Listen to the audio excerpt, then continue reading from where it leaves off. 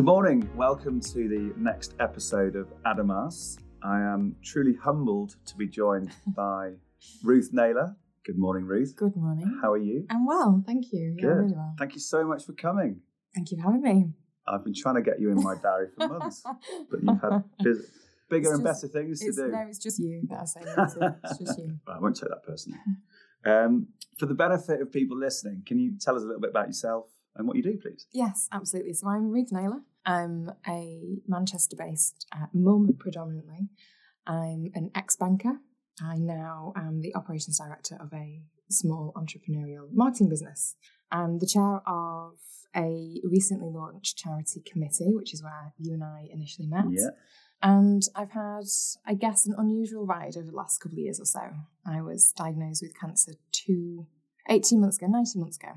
And my life has changed considerably, which has led us to the point of having this conversation today. Yeah, and as you referred to, we met just over a year ago, didn't we? And you are the chair, well, not the self-appointed. I went to the toilet when the voting was taking place. We appointed you unanimously as the chair of the Cancer Research-backed initiative, Manchester Beats Cancer.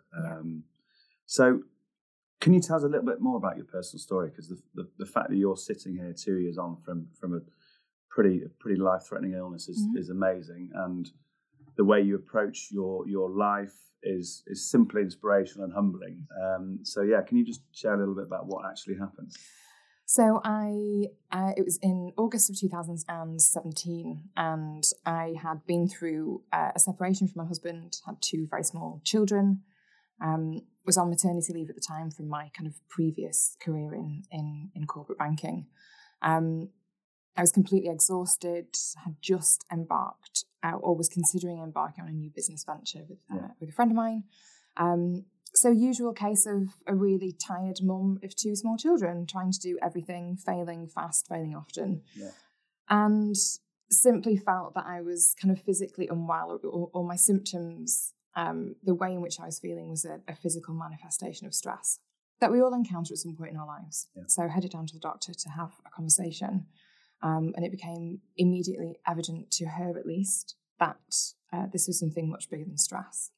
So that was on a Tuesday morning. She sent me to the local hospital just next door for some blood tests, a quick chest x-ray to check that there was, in her words, nothing major going on. And lo and behold, there was a dinner plate-sized tumour sat wedged nicely between my heart and my lungs. So that was sort of the same afternoon. That was that very day. 48 hours later, and I'm sort of CT scans, various other tests in hospitals, and I was given a diagnosis of lymphoma. At that point, they didn't quite know, and that's cancer. Yeah. So that's blood cancer, so cancer of your lymphatic system, as well as this delightful, enormous tumour to boot. And yeah, that was Tuesday to Thursday in August 2017, and that's when this insane journey started. I firmly believe you have two choices when you're faced with something, any sort of trauma whatsoever. It doesn't have to be illness related, and it's either you get your head down and you ask the question, well, what's next? What will improve my chances? How can I get help? Stick your hand up and ask for help. Confide in those people around you, and as a team, you will find your way through, which is where I'm at today. And how's life changed since your illness? And how do you now approach life? I should probably say that I'm in remission. That's a key piece of information, is that I'm not dead. Previously, I had a very linear career. I had a very structured life. I knew what I wanted to achieve. I knew what that might look like by way of physical possessions, as we all do. None of that exists anymore. And it sounds quite radical. But I think it takes the prospect of facing your own mortality to figure out what does and doesn't matter to you. And I don't necessarily have that much of a plan. I have very much more of a portfolio career, which I enjoy hugely. But I say yes all the damn time, because why not? And I'm considerably more relaxed. Very little bothers me. Yeah. I just want to achieve more, but in a sense of the things that make me feel good, not because I think I should be doing them. And I think the charm of, I've been following you on all the social platforms for the past year or so. I think the charm of seeing you throw yourself into absolutely everything is amazing. It's fascinating. Yeah, I actually do get it. I'm not a big Instagrammer, but follow a few people and always go on to your story. See what trouble I've got in there. Exactly. And you're running down the street in Manchester one day and promoting some charity the next day in London. It really is, humbling and inspiring to see that. I hope so. So how have you used social media during your treatment, specifically Instagram? And I guess what was the motivation behind that, and how were you looking to help other people who are on a similar journey? Yeah, so I'm actually an exceptionally private person, believe it or not. And the point to make here is that I can share anything and everything on social media, but it may well be the case that people don't quite know who I am. Yeah. That's simply a window, and it's dressed in the way that I choose to dress it. I lost my mum prior to my own diagnosis. I lost my mum a few years earlier to cancer, and I was exceptionally determined from the day of my diagnosis that good could come from bad, without knowing what the outcome was, without knowing the prognosis. Yeah. I was 32 at the time of being diagnosed. That's pretty young in cancer circles, but not unusual. There was no other obvious support system available to me. I actually remember having my girlfriends over for a takeaway at some point in that first week. You have to answer a lot of questions all the time to friends and family. Well, what's the most efficient way of doing so? Well, I'll just put updates on Instagram, and I think at the time I had about 15 people following me, all of whom I would speak to on a daily basis anyway. Yeah. And we made a decision collectively to kind of chart the journey, whatever the end of that might look like. And the intention being there had to be other people out there who were in my position, surely. Yeah. And with no obvious place for me to refer to, I just, if not me, then who? And it's created some phenomenal opportunities. It's opened my eyes to things that I never knew existed. Yeah. I've connected with people who have improved my life immeasurably. Fantastic. And I always kind of say this with some hesitation, actually, but there's been not one negative aspect of me sharing my story. Not one. In, the thousands of comments, the hundreds of messages, the tens of messages I still get on a daily basis. Yeah. Not one negative comment. Someone commented on an outfit I had on once, actually. That didn't go down well. Yeah. That's not bad going. Yeah. So it can be a force for good. And do you respond to all those comments, or try to respond to all those comments? Because that could be a full-time job in itself. I always think if somebody takes the time to send me a message, and they're often sharing their own story or asking for advice, or their friend is in a similar position, I will take the time to respond. It's really difficult to respond to everybody, and it was at one time really overwhelming. And actually all it made me do was just, write a slightly longer post about the things that might be going on, the way I was feeling, to try and answer some of those questions for people that I may not have been able to get back to. But for me, it's been a force for good, and for the people around me, it's been a force for good. Yeah. And, there's a lot of heat around social media. We're having this conversation, it's just fresh off the back of Mental Health Awareness Week. And, it does have an impact. Yeah. It's had only a positive impact in my life. Yeah. And I guess knowing that you're providing a chink of positive light to people who are going through incredible dark times must be really, I guess, fulfilling for you as well. Yeah, very much so. I kind of, as you mentioned earlier, I'm chair of Manchester Beats Cancer, and I do a lot of work with Cancer Research UK. I chaired a conference for them a few weeks back, and it struck me in that moment that charities, volunteers, fundraisers are constantly asking, or they feel like they're constantly asking for something from people in order to make a difference. Yeah. But actually, from my perspective, what I've gained personally from volunteering, my time and my skill set and expertise far outweighs their ask. Yeah. So I've benefited much more than anybody else, really, which sounds quite selfish. But initially I started this as, something for me. Yeah. And if I wasn't going to be here at the end of it, then it was a nice square photo diary for people to look back on. Well, thankfully you are, and you still are. So tell us about Manchester Beats Cancer. What is it all about? Yeah, so when I was diagnosed, the first phone call that I made was to my dad. And that was tricky because he'd lost his wife a few years earlier, and I'm his only child. He's been touched by cancer himself as well.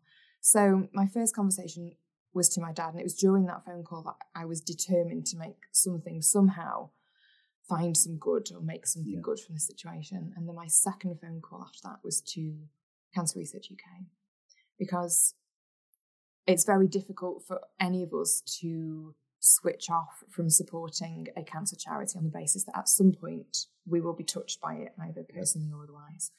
Without blowing smoke up your backside, with you being the driving force behind it, I'm sure. Okay, I am. As I say, I'm sure we'll get it off the ground. I'm sure it'll be a huge success. I hope so. It's a huge team effort, though. There are people, and every question that we've asked, everywhere we've turned for support, people have said yes. So I have no doubt. And there'll be so many different ways that everyone listening can get involved with. Yeah, will be shared over various different platforms. And how did you feel about sharing something so personal with your audience? Yeah. How did you feel about that? I didn't for one second believe that it would turn into kind of this story that it has now. I remember I was the headline article on the Daily Mail online until the Catalonian government overthrew me. And I think it was just a sense of the normal. That there's nothing extraordinary about it. It's just a daily battle that people go through that behind closed doors nobody sees. Yeah. So I felt very quickly as if I didn't have much choice, that if I was going to do this and I was going to do it justice, and if I was going to help people in some way, then it had to be all or nothing. Yeah. All I got was support back, so it was a bit of a no-brainer. Yeah, fantastic. And how do you juggle motherhood with 2 young children and all these other commitments that you keep saying yes to? You thought you'd learned by now. Badly. I'm sure you did. Badly. My support network is a very, very strong one. I'm really incredibly fortunate. I don't think people stick their hands up and ask for help often enough. I should have done it years ago. My network of girlfriends are just the best. They pick my kids up from school, they'd drop them off, they would sit through chemo with me, they would fill my fridge up with food for me. They really were the backbone and what got me through certainly the grueling 12 months of treatment or so. By way of juggling now, it's a case of the kids come first, they're happy in a routine, they're happy at nursery, they're happy at school. As long as they're happy and they're settled, then why should you not say yes to everything else? Yeah. I could go home and iron, and I could go home and tidy the kitchen yet again. Or I could find a way of fulfilling myself somewhat. Happy me means kind of happy mum, happy kids. And do you think you'd have had the same mindset had you not had the illness to overcome? Never. If this hadn't never happened? In a million years. No. Never. I can see it has a ripple effect. So my close circle, we all say yes often, and we would never have dreamt of it previously.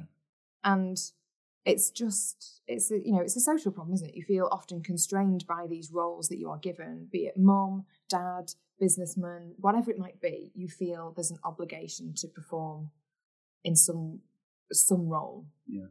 I don't believe in that anymore. And what does the next 6 to 12 months look like for you then? In terms of what's around the corner, or are you just literally flying the kite and seeing where you go with it? Pretty much. Manchester Beats Cancer is a priority. It's difficult to juggle everything. It's very much teamwork dependent, but Manchester Beats Cancer is a priority. I am back in my own business kind of full time now.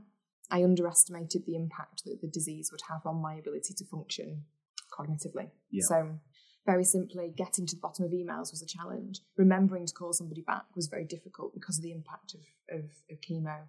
So I dabbled in work throughout treatment.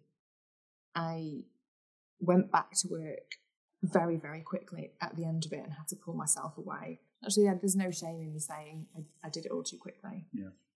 So taking some time out, got my brain back working as it should be.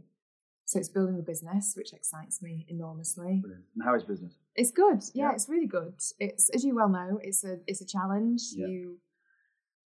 Some days you wing it, some days you're on top of it and you're flying. Most days we wing it, don't we? That's what kicks us by the seat of our pants. Yeah, we've given up thinking that one day we'll know what we're doing. It will be what it will be. We're all just trying our best. Yeah. And It's exciting, it's different, it's a challenge, very different to the corporate world that I come from. I can't see me ever going back there. I can't even imagine you sitting in a bank being a corporate person. No, I know. I know. I was always somewhat a renegade. Yeah. But, and my frustrations from that would come from people not moving quickly enough, or people not feeling empowered to make decisions. Yeah. And it's always the same across big corporates. It doesn't matter. It happens in small businesses as well. People not feeling empowered to make decisions and to take matters into their own hands. That I found a challenge. Yeah. And from a Manchester Beats Cancer perspective, above and beyond donating, how can everyone get involved? Or how can businesses get involved? Just as a quick segue. Yeah. So I guess the important thing to note about Manchester Beats Cancer is that we're not here to shake buckets and to ask people for cash as such. Yeah. As you well know, sitting on the board alongside me, we are here to share our expertise and our skill sets and our experience to create conversations, to open networks, open doors, and to collaborate effectively across all 10 of the Greater Manchester boroughs. Yeah. Our primary focus will be centred around the rebuild of the Patterson Institute, which burned down in April 2017. Again, a very classic story of a Manchester-based rebuild campaign. But much wider than that, it will go to any research that would benefit kind of anyone on a national, global level, but it will be based out of the Greater Manchester Research Centres. Yeah. It's important to say that it's a tripartite arrangement between the University of Manchester and the Christie, and there are not many places worldwide that have this hub of collaboration. So people can help by giving us their time. They can help by connecting us with anyone that they think would be of benefit. We would like to touch through this initiative as many cross-sections of society as possible. So we've talked a lot about kind of education and getting into schools. We've talked about getting in touch and having conversations with communities whereby cancer isn't necessarily spoken about as openly. Yeah. The corporate world always will play a part, charity partners of the year, etc. Yeah. We're interested in those conversations. Manchester is a great sporting city. If we can't tie up with the sporting world in one way, shape or form, then we've failed. So there's many other ways. It's conversations and skills and expertise and time and interest. And if you are interested in making a difference, then Manchester Beats Cancer is the go-to place. Great, fantastic. Well, Ruth, it's been absolutely fascinating talking to you. Thank you so much again for giving up your time. Thank you for having me. No, you're welcome. You're welcome. It's been a pleasure. I hope you enjoyed yourself. I have, of course. I talk all day, as you know. Next time, we're going to be joined by Josh Bolland. He is the co-founder of technology innovation business JB Cole, and he's also the chair of BEMA Manchester. Hope you can tune in.